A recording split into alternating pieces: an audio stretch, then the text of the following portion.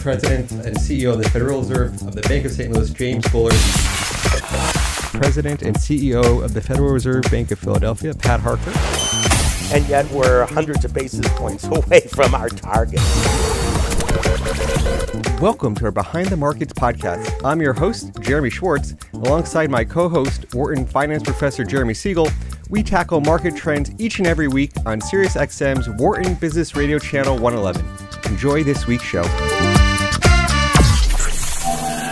I'm your host, Jeremy Schwartz, Director of Research at WisdomTree, an ETF sponsor, and also a registered representative for Foreside Fund Services.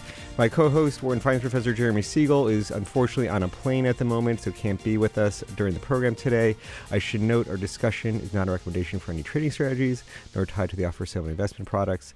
The views of our guests are their own, not those of WisdomTree or its affiliates. We have a really interesting show today. On the second half of the program, we're going to have a special focus and really a great guest for today's news. All over the headlines, we see President Trump to hold meetings with Prime Minister Abe of Japan. And we have just so happened that we had Jesper Koll, who's WisdomTree's Japan CEO, is in town in New York this week.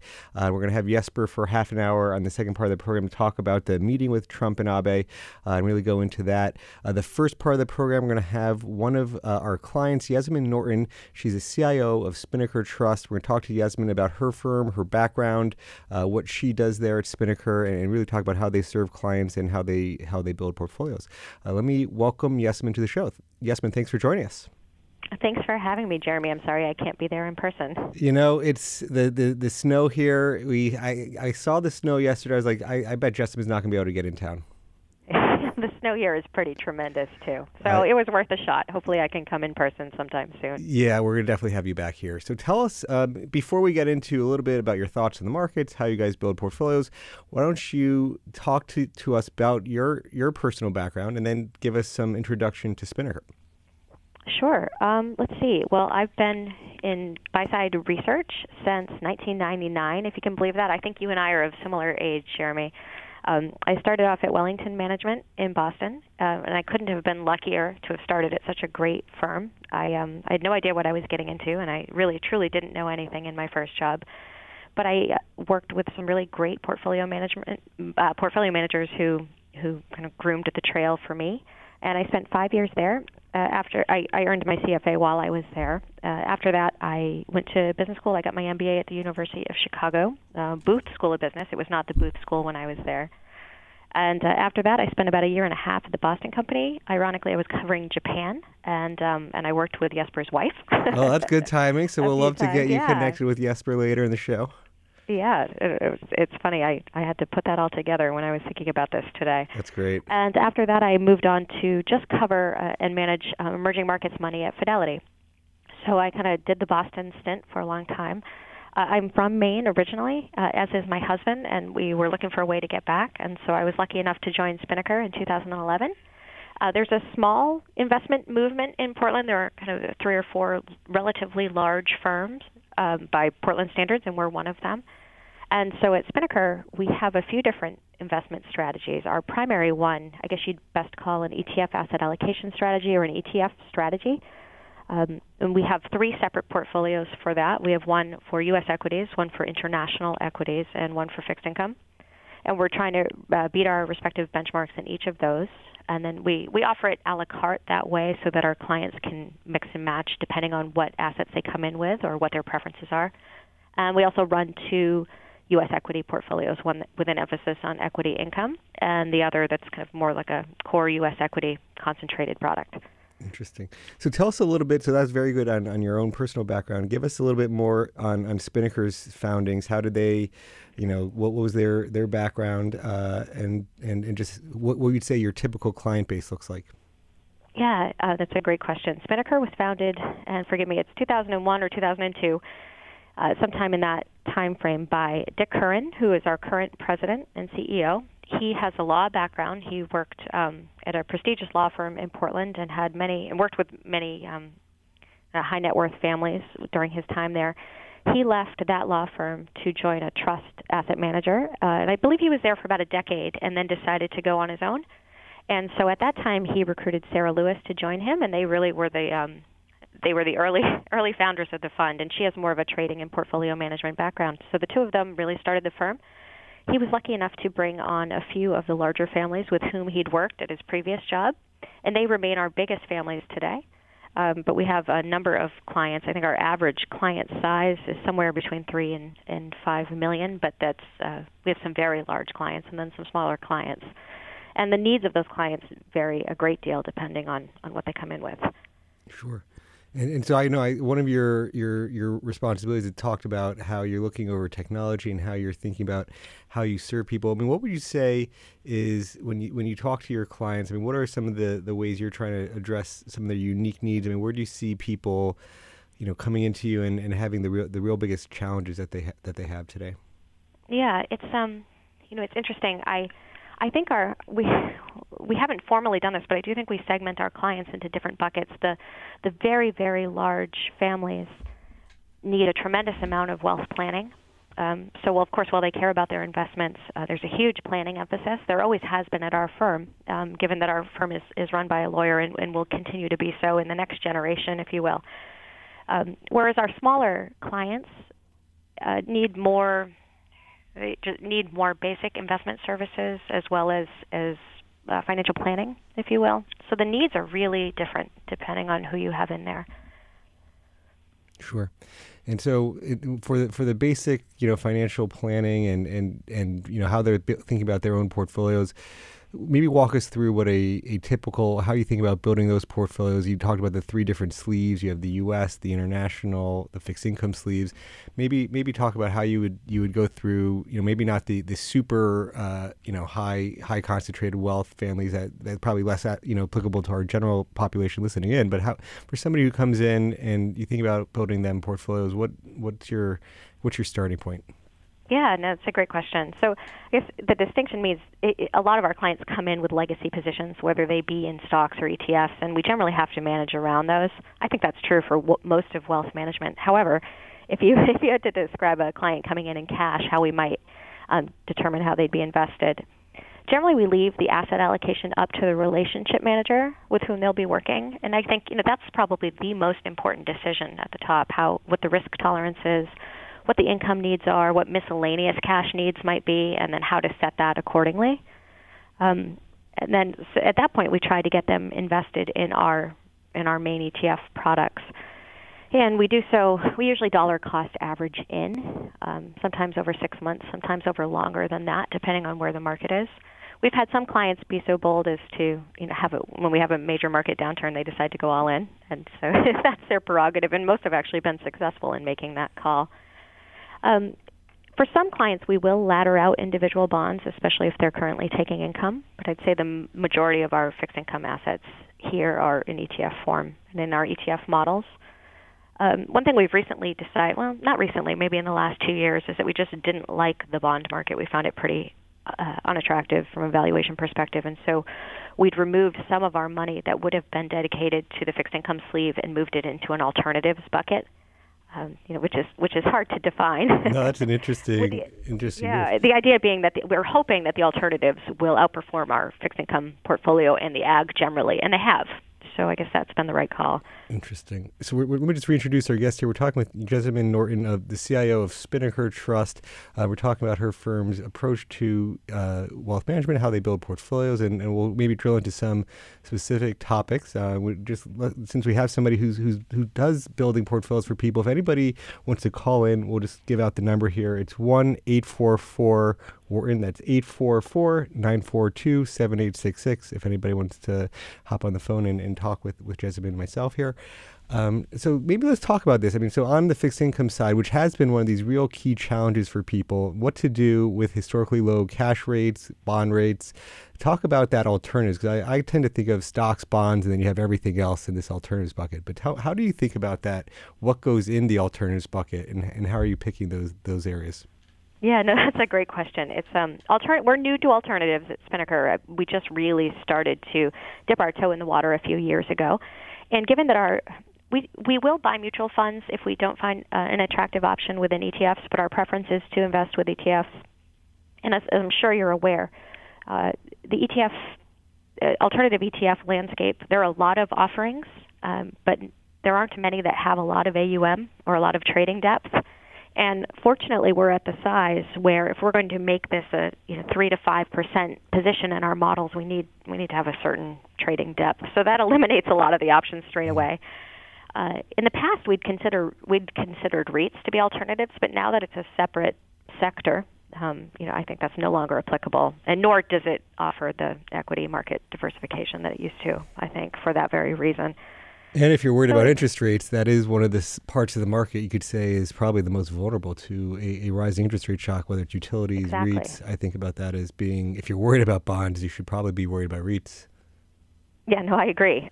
So you're right. So it wasn't going to be a proper place to put alternative money if we were moving it from bonds, right? I think when we started, we tried to talk a lot about what the philosophy of alternatives was. What was the goal? Was it to outperform fixed income? Was it to be more of an absolute return strategy? And where did we see the market going? So we started our first alternative foray in a dedicated alternatives bucket was something that's more of an absolute return fund. And that's been okay. It's done what we thought it would be, what we thought it would do. About a year ago, we decided to look at different alternative options that would benefit from inflation. And our timing was very poor. I think we really started looking at this before the RMB devaluation over the summer, so that our timing could have been better. But we wanted to have it was pretty contrarian at that time, but we wanted to have a play that would benefit from inflation. So we dug around and we found something. And despite the rocky start, it had a pretty good 2016, and we plan to leave it in there for the time being. Very good. And just a reminder, because you did a good job there, we're not allowed to talk specific funds on our program, so it's good you haven't gone into any individual tickers. Thanks, Jeremy. which is good for me. So no, it's interesting on the absolute return category, because that's something I think is a lot ends up being like a buzz phrase of everybody wants absolute return, but the question is what kind of strategies actually can be guaranteed to generate absolute returns absolutely all the time. What are the things you're looking for in those type of managers there? Yeah, it's and a lot of these quant funds don't have a huge history, not a formal history. Everyone's got a back test history. So we took a risk when we made our first foray into alternatives, and it's perhaps it feels like it hasn't been as solid as we wanted it to be, simply because equity markets are up so much. But it's largely performed the way we thought it would, and what they hope to achieve is 3 to 5% in excess of the risk-free rate. They've had some drawdown months, but for the most part, they have been flat to down moderately in the big down periods. So I suppose if we're trying to protect capital, that's our number one priority. We wish it would have participated more in the equity market upside over the last few years, but I guess it's doing its job. So what we looked for was correlation to the S&P 500, correlation to the AG, and how it did under periods of stress, market drawdowns. Yep. So on the inflation fighting front here, there's been a lot of, when I look at the asset class and where people are moving money within ETFs, there's been a huge amount of flows towards TIPS funds looking for inflation protection. Now interestingly, since a lot of the money started moving towards TIPS and inflation expectations have been rising a bit, you've actually seen negative returns to some of these TIPS bonds because there's been sort of an increase in real interest rates as well. And so it's interesting sort of writing a little bit about that topic. Anything in terms of that area, commodities, other inflation hedges that you're looking at that might be interesting? Yeah, we so the fund that we elected to buy into in the summer, about a year and a half ago, of course, was poorly timed by about a month. But this is a multi-asset fund, kind of a go-anywhere fund that benefits from inflationary environments. So it does have a fair amount of equity exposure in the emerging markets and in EMD. So that, and of course, those have traditionally benefited from inflation. Yeah. They may be different this time around, but this fund also picks from the best of fixed income. So I believe they have an overweight to credit in different categories.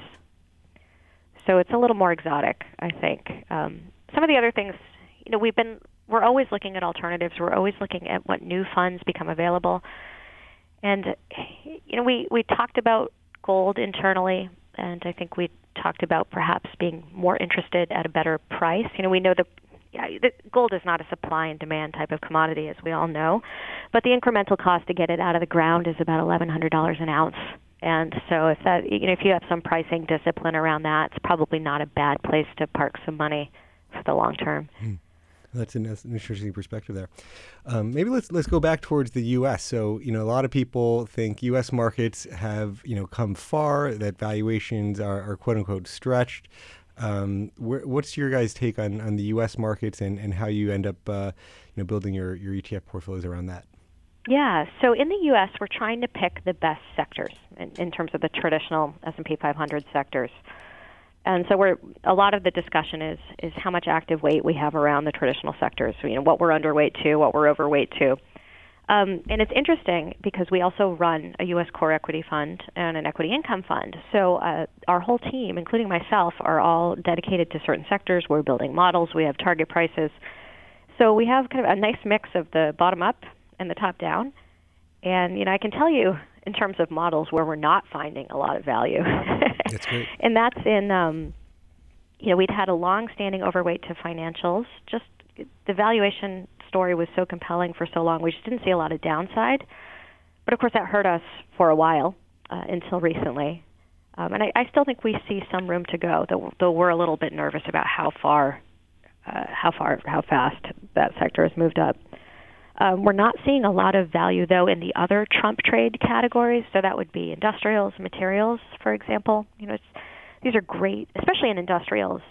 I can see the appeal of a lot of the bigger companies. They have a nice yield. They generally have pretty steady free cash flows.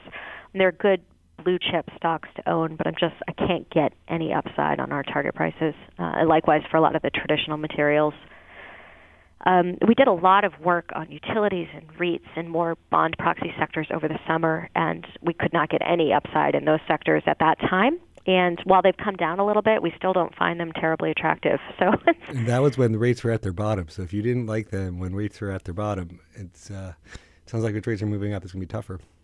I know. So it's really a process of elimination. I think where we probably see the most value today is in healthcare, but there are so many questions around where that's going. Yeah.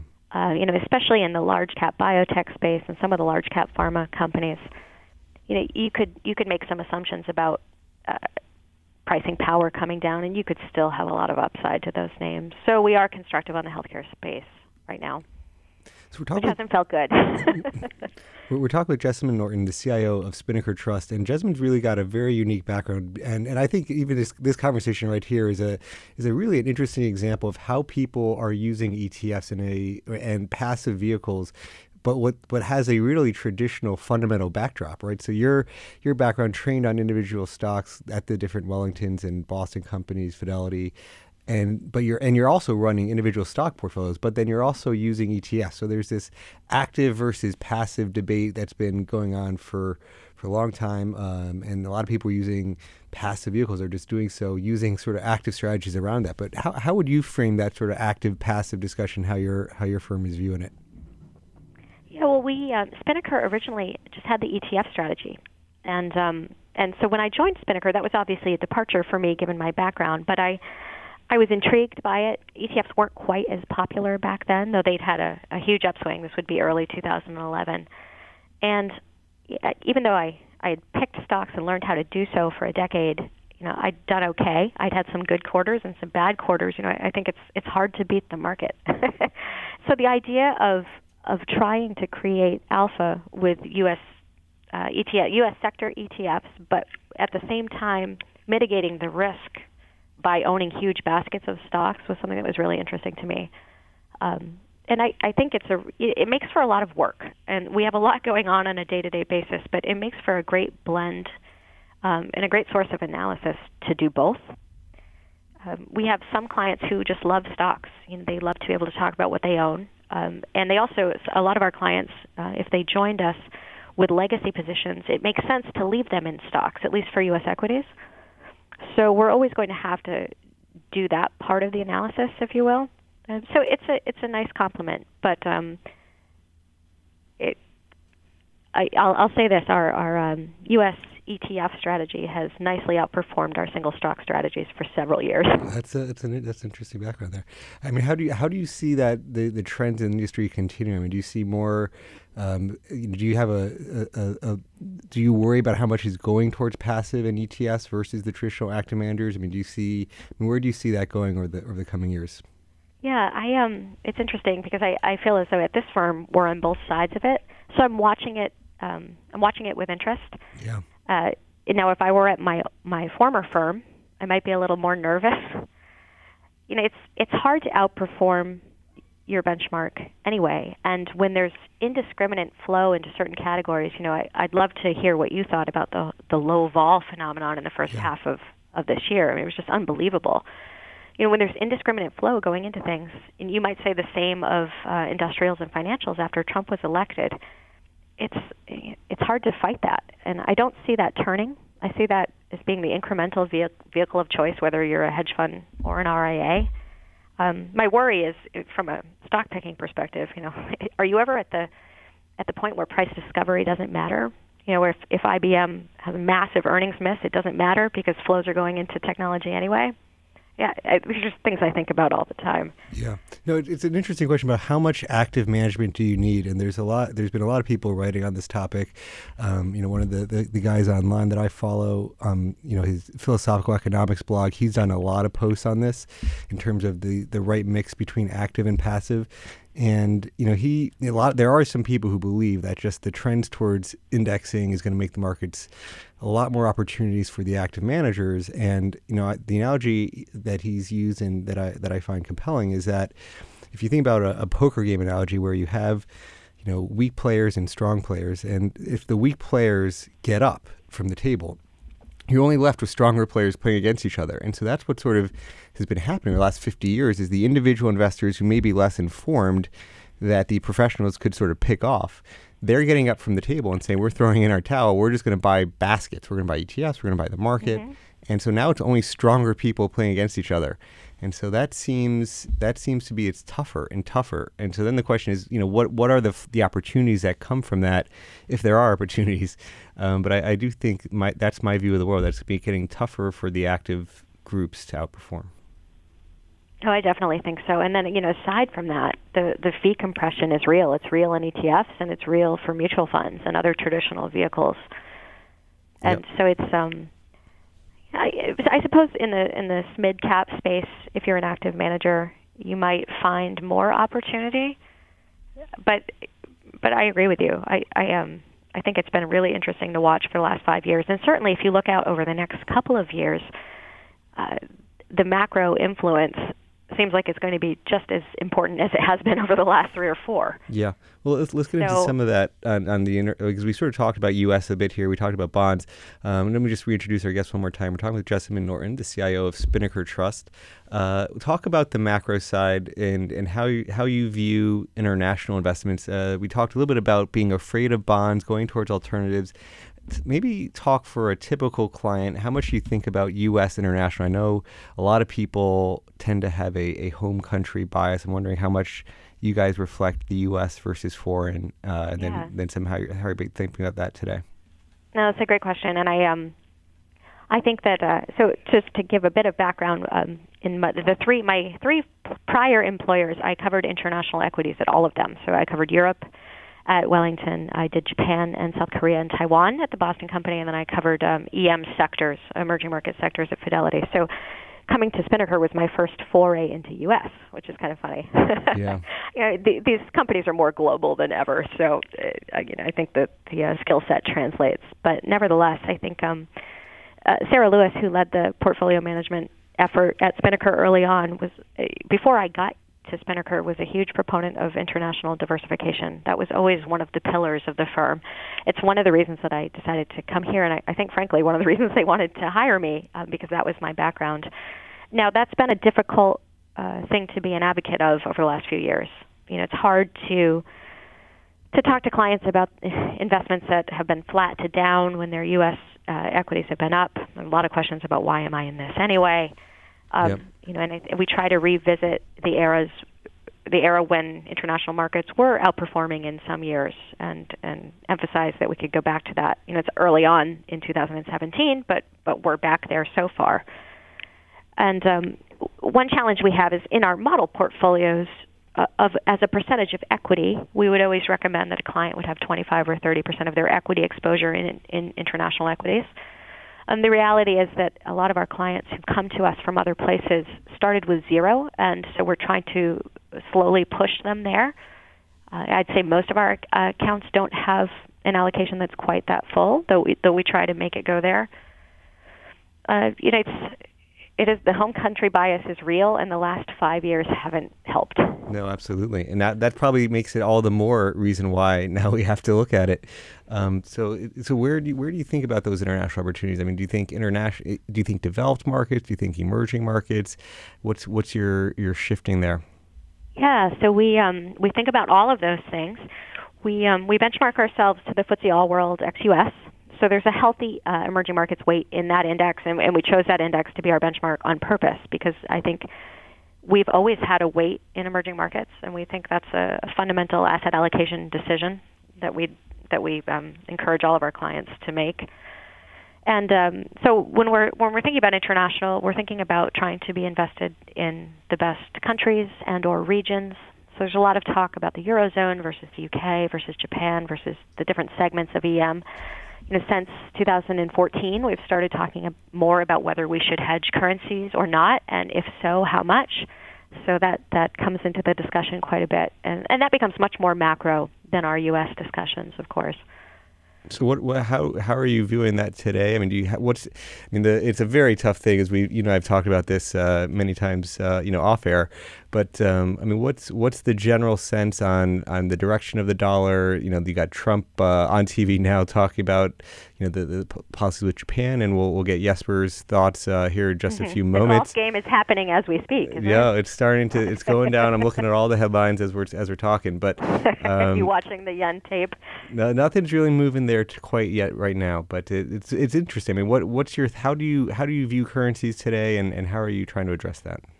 Yeah, so I'll take it back a little bit. Our first foray into hedging currencies at all was in 2014, and I remember that we'd kind of neutralized the portfolio at the beginning of 2014 because I went on maternity leave. So I was out for 4 months and came back and really wanted to revisit all of our U.S. allocations and get some conviction and do something. And so it took me a few months to do so, and I came away with very little conviction. I wanted to remain underweight to emerging markets. I think in my background at Fidelity, I covered emerging markets, but Asia was disproportionately part of my benchmark, and I spent a lot of time in China. I spent a lot of time with the government companies. I covered infrastructure at the time, and so I was just worried. So that was easy. We decided we had a presence in emerging markets, but we were underweight. I didn't have a lot of conviction at the time of UK versus Eurozone versus Japan, but the only thing I had conviction on was that their respective currencies relative to the dollar were way too high to move down a path of reflation or improvement. So that's the only thing we came away with. So we decided that we would make hedging the currencies a big part of our investment decision. And I think we were a little bit early, but that was largely the right call at that point. And the challenge became having a really tight target price and a range and being disciplined about honoring that target price and getting out of the hedge positions when they got there. Yeah. And I think we did a reasonable job. And so the question, and you and I have talked about this offline, do you perpetually hedge? Do you try to make that call and and make it active? You can make a case both ways. Sure. No, so today, sorry, go ahead. Oh, no, you finish. Today I think there's a lot of reasons to believe that the dollar will continue to go up. The biggest pushback you get is it's already up a lot, and it's consensus, and that's absolutely true. It's up 20% since mid-14, and it is consensus. But I think about this a lot. If Trump hadn't been elected and we hadn't been talking about border adjustability or repatriation or any of these things, we'd probably still be proponents of a strong dollar. It wouldn't be as up quite as much, just because of the core fundamentals of currency analysis, right? The interest rate and growth differentials would still be present. Yeah, interest rates. So I think interest rates was a very big factor in our work on what is created. And so a lot of people think the dollar is cheap. I mean that the dollar is overvalued, that the euro is cheap as an example, because you had Trump's guy say the euro looks undervalued, and some of our models say the euro does look quote unquote undervalued. But when you look at the factor research, the value signal was not the strongest of the signals. Interest rates was certainly the strongest. And there you have the ECB at -40, and the Fed's raising. So it's not a slam dunk that just because the euro looks cheap that it might do well. Yeah, exactly. And I read a great analysis yesterday about, you have to think about the countries that the euro serves. Is the euro too cheap for Germany? Absolutely. Is the euro too cheap for Spain and Italy? Well, that's not as easy to call, and so that's an important factor. I guess from a PPP perspective, the euro is supposed to be fairly valued at 115, 117. Yeah, maybe a little higher. So, yeah. But you have to. There's no way that the ECB does anything in this election-heavy year. That's my opinion, anyway. Well, very good. We're getting close to the bottom part of the first part of the show. We're going to bring Jesper on the second part. I'll just conclude this thought on currencies because it's one of my big topics. I've been challenging people. Most people have defaulted to be unhedged forever, and I've been saying for a while that currency is this quote unquote uncompensated risk that why think the euro always go up. So I think people should more and more think about it reverse as they used to, saying, I want to be neutral currencies. I just want to take the stocks and not take this currency risk. That's not how people think about it, I will fully admit, but it's really where I think people need to go. I agree, and I think it's more important than it ever has been. Well, I appreciate you saying that. So we're going to come back. Second part of the program, we're talking with Jessamyn Norton, the CIO of Spinnaker Trust. Second part, we're talking with Jesper Koll, WisdomTree's Japan CEO. Well, you're listening to Behind the Markets on SiriusXM 111. We'll be back after a short break. Welcome back. This is Behind the Markets. I'm your host, Jeremy Schwartz, Director of Research at WisdomTree. And we joined for this half hour with Jesper Koll. He's the CEO of WisdomTree Japan on a day when President Trump, Prime Minister Abe are meeting in Washington, going down to Florida for the weekend. We have Jessamyn Norton, the CIO of Spinnaker Trust, who also has focused on Japan in her background. Jesper, before I turn the conversation over to you to get some of your thoughts, I just wanted to give you some background. Jessamyn, why don't you talk about some of your background working with Japan and with Kathy before? Okay, Jesper, it's nice to talk to you. I covered Japan as a generalist for a very brief amount of time, about a year and a half in 2006, 2007. It was just enough time to have absolutely no idea what I was doing and to fully appreciate the cultural differences. But Kathy was the strategist with whom I worked at that time, and she was great.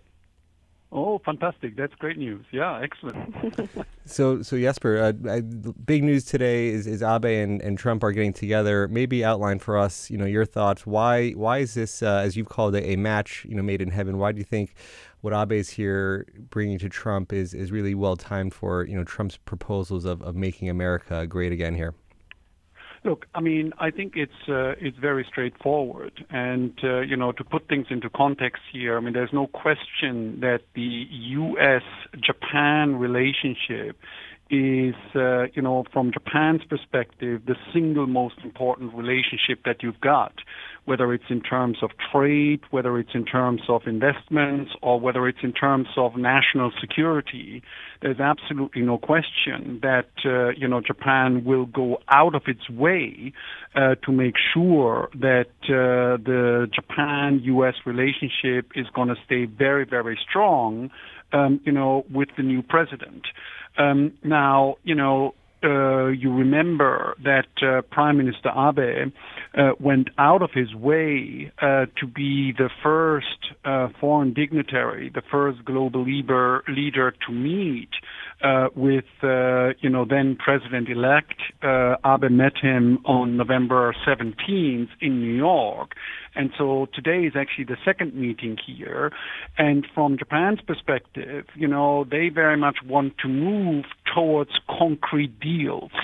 The president does want to have run an America First policy, does want to rebuild American infrastructure, and that's where the match made in heaven with Japan comes in, because when you look at infrastructure, there is no question that Japan does have the best public infrastructure in the world, and Japan proposing concrete infrastructure projects to upgrade the American rail system, the American harbor system, American energy facilities, etc. That's exactly, where we stand right now. The time has come to move beyond just tweeting and propagating. The time has come to actually make concrete deals and progress. Well, my personal self-interest here, I would be... It'd be amazing if we got the Japan the railway system. I mean, I take that train up and back from Philadelphia to New York all the time, and it is Japanese railway does work very nicely. It is Shinkansen for the Northeast Corridor. Oh man, that would be amazing. But I think, there's obviously sort of, a great sort of, self-interest on the part of Japan in the sense that, you do have, Japan being a very competitive maker of capital goods, whether it's robots, whether it's machinery, machine tools, an investment boom in the United States because multinational corporations are upgrading their capital stock in the United States, plus, American companies upgrading and investing more in the U.S. economy, plus public infrastructure investment. I mean, that's 3 wins for Japan's exports. Jesper, let me get a quick take on, one of the big points, and this has been debated, there's the Trump has this relationship with China is a complicated one, and he's that's been a focal point, and then the Japan-China relationship is a complicated one. How do you see the alliance there from both perspectives? What do you think, and maybe more important, given your Japanese background, tell us how you think Japan's looking at the China relationship, and that the interconnectedness between as a big export and import partner for Japan. No, you make an important point, and that obviously, with the new White House, with President Trump, every focus is on bilateral relations, but at the same time, in reality, from Japan's perspective, it is a triangular relationship. The People's Republic of China does matter. China is Japan's largest trade partner, both on the export side and on the import side. And there's no question, that, the Chinese market is of key importance for, Japanese manufacturing sectors as well as for the Japanese service sector. So it is actually a triangular relationship that we're dealing with here. But as far as Abe, as far as the Prime Minister of Japan is concerned, there's a new leadership in the White House. That's the relationship that needs to be brought on an even keel right now. The relationship with the Communist Party in China, it's sort of, steady she goes kind of thing. Jessamine, you covered Asia for a while. What's your thoughts on how, on China generally and how in that relationship? It's interesting. I think China's a really interesting one here. I think they probably realized that the modest devaluations of the RMB last year and the year before that were mistakes, and they didn't expect that the world would perceive them in such a negative light. I think they're going to put up a tough fight. In the end, I think the U.S. and Trump are the biggest, and they know that they will eventually have the most negotiating power. But I think it's going to be incredibly interesting. So, do you guys overweight China, underweight China? Is that a place in your portfolios? So we're overweight. We're slightly overweight to emerging markets now, and so this is more of a mechanical process in terms of how the indices work. But we're slightly overweight to China. Interesting. So Jesper, on Japan, I mean, a big, one of the big variables everybody's watching, is the yen. That's been a focal point. Is Trump going to call China a currency manipulator? Is he going to call Germany a currency manipulator? Is he going to call Japan a currency manipulator? What's your thoughts on the yen? Last year was big volatility, went from 120 down to 100. Now we're back towards 113, and then you have all these different interest rate outlooks where Japan's capping their bonds at the 0% cap, and the U.S. rate's been generally rising, although it's pulled back a bit. What's your thoughts on the yen and how all these bond rates play into it? I think that the Japanese yen is likely to be a structurally weak currency. And, of course, the frontline news, the yen is always a bit of a political ping pong.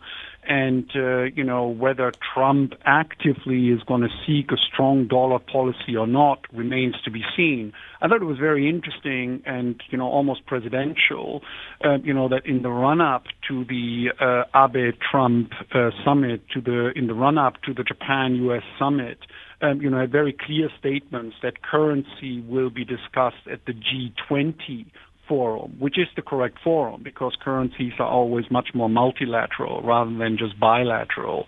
But as far as the outlook for the yen is concerned, you put your finger onto it. I mean, just focus on what the Bank of Japan is doing. The Bank of Japan is capping the interest rates across the yield curve at zero. And as a result of, that basically means that they are closing the interest rate channel for adjustment. So all of the adjustment has to come through the exchange rate, which, suggests that the yen is likely to be a weak currency. And, the driver of that is going to be Janet Yellen. If and when, Janet Yellen actually goes ahead and increases U.S. interest rates, the carry trade is going to accelerate and is going to pull the Japanese yen lower and the dollar higher. So you put it back here in my camp in the U.S. It's all me on the yen, not you. No. So talk about what you're what you're excited about on Japan. I mean, the people we tend to talk to, they how can I be bullish on a country where the GDP is never going to grow, declining populations? Talk about the other side of that trade. Look, it's very interesting because Japan, it's very easy to give Japan a bad rap, so to speak. It's like, oh my God, how can you be bullish on a country where in 150 years only 10,000 people are going to be left? This type of argument with the demographics, being very negative. But a couple of points. The most important one is really the fact that no, the domestic economy is actually growing. You are seeing good increases in the participation rates. For example, in Japan now, the female participation rate is higher than it is in the United States of America. And as a result of that, you are actually seeing, for the first time in one generation, and yes, it's the first time in 30 years, you are seeing a pickup in wage and income growth. Nominal wages, nominal income is now growing at a rate of around 2.5%. Just a year and a half ago, nominal wages, nominal incomes were not growing at all, and they haven't been growing since 1995. So Japan, contrary to sort of the quick off-the-cuff remarks, the Japanese domestic economy is actually starting to grow precisely because, the labor market is tight, and that tightness in the labor market is actually gaining traction in terms of Mr. and Mrs. Watanabe getting more money in their pockets. Jessamine, you have any thoughts you want to add or any questions you want to ask to Jesper? I do think that's profound. I'd love to ask Jesper what he thinks about the government carrot of buying companies who are more, in terms of the QE process in place, and buying companies that are more Western-minded in terms of capital allocation. I believe they're calling that the Nikkei 400 index. Has that been successful? Will it continue to be successful? And my other question is, if wages are going up, does Mr. and Mrs. Watanabe, do they spend it? If the yen is at 125, is domestic inflation such that depresses the consumer? These are things we talk about internally. No, and you're making these are the two key questions in Japan. The first one is about corporate governance, because in Japan, the first paper I ever wrote on Japan when I was a young man in 1989, it was called Capitalism Without Cost. And what I tried to say is that basically corporate Japan does not care about shareholders, has no cost of capital constraint.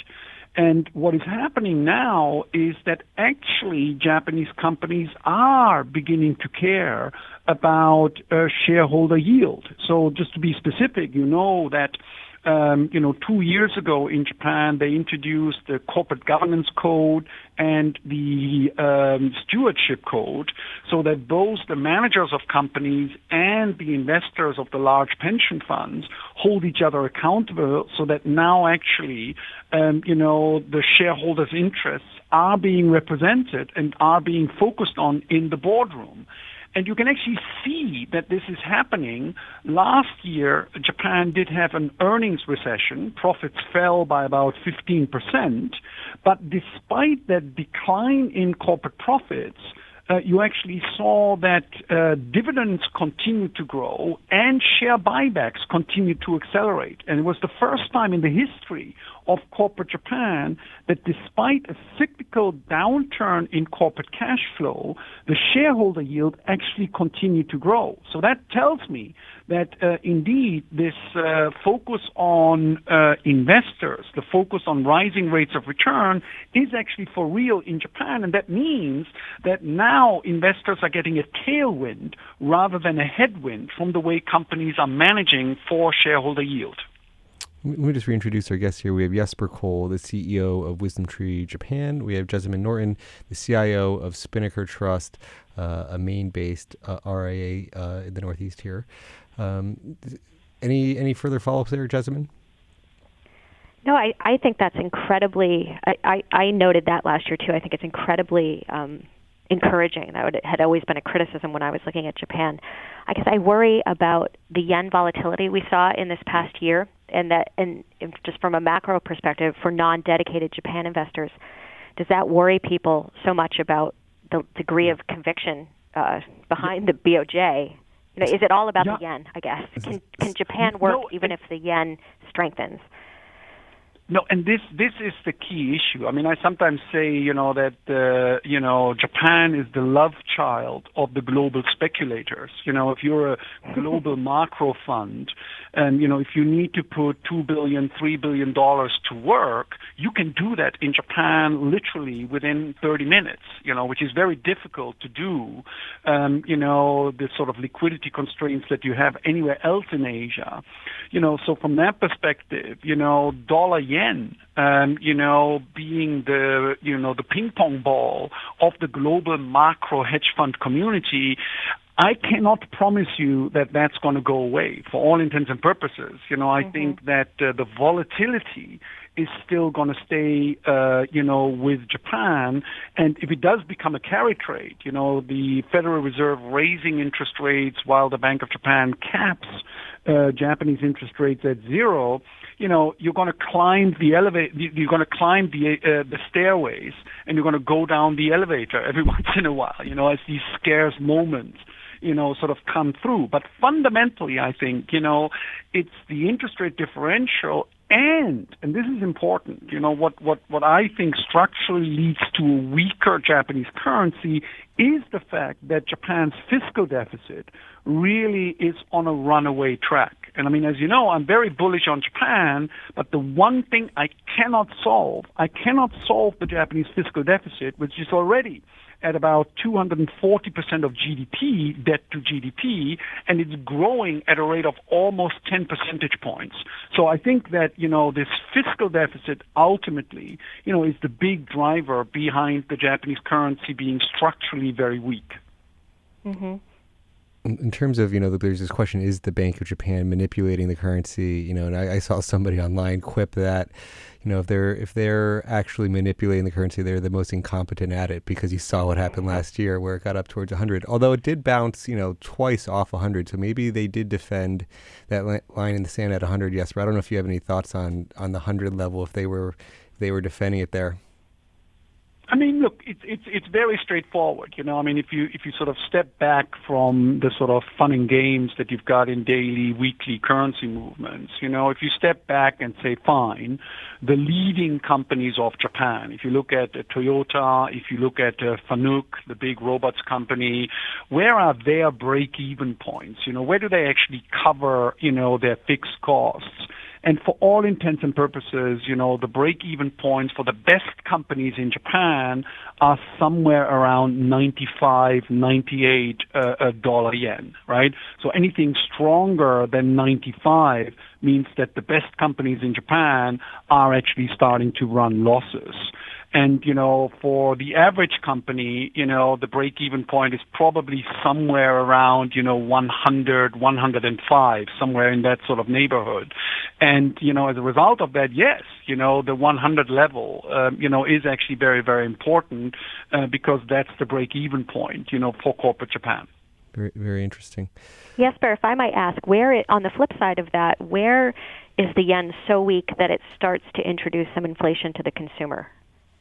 It is interesting, right? I think the arithmetic of the terms of trade, so currency weakness, beginning to hit the consumer price index. I mean, for all intents and purposes, for every 10 yen that the yen weakens against the dollar, you're adding back about 30 basis points, 0.3, 0.4 percentage points to the Japanese CPI. And there's obviously, a 6 to 9 months time lag, that comes with that. But for all intents and purposes, from a Japan perspective, dollar yen at, 130, 135, which would be about 15% weaker from where we are today, that would start to, potentially set off, some alarm bells, that the Bank of Japan would actually be overshooting its 2% inflation target. Mm-hmm. Interesting. So on if you think about the sector view, Jesper, and sort of we talked a little bit about small caps tied to the local economy. The small caps tend to be more in focus if you have a more bullish view on the local economy versus just the yen and the large caps. Any other views within a sector wise, where you'd focus on within Japan? Yeah, I think that the Japanese financials, actually are very, very good value, and that value now gets a catalyst with likely earnings revisions momentum turning very positive. I mean, remember, Japanese banks last year got hit quite hard by the introduction of negative interest rates, which did force a further compression of net interest margins for the core business of Japanese banks. Now, that negativity, basically has run its course, which means that the profit margins for Japanese financials have actually bottomed, in my opinion. And, you are beginning to see that mortgage credit grows, that consumer finance growth is actually accelerating, a bit of a pickup recently in the demand for capital goods from small and medium-sized companies, which means that loan volume for Japanese banks is actually starting to grow. So bottom line is, have a good look at Japan's financials. They are very cheaply valued. They still trade below 0.7 times book value, and the earnings momentum is actually starting to turn around. So Japan's financials, I think, are a very good opportunity. Jesper, I feel very lucky you were here in New York just the day that Trump and Abe are meeting. I appreciate you joining us. Jessamine, any final thoughts? We have about maybe 30 seconds for some closing thoughts. No, the only thing I'll say about Japan is that historically, if you've bought Japan around when it's trading at about 1 times book, you've done pretty well, no matter what's going on. So valuation is important too. That had always been my rule of thumb, and I learned that from someone else. So. Yeah, so valuations matter. And with they do matter. Improving profitability, maybe those numbers will go a little bit higher. And the financials are a huge part of the index, so that's an important thing for Jesper to have said. Well, you've been listening to Behind the Markets on SiriusXM 111. I'd like to thank our guest, Jesper Kohl, Japan's WisdomTree's Japan CEO. Yes, Jessamine Norton, the CIO of Spinnaker Trust. I'd like to thank our producer, Patty McMahon, sound engineer, Danielle Bruno. I'm Jeremy Schwartz. Have a great week, everybody.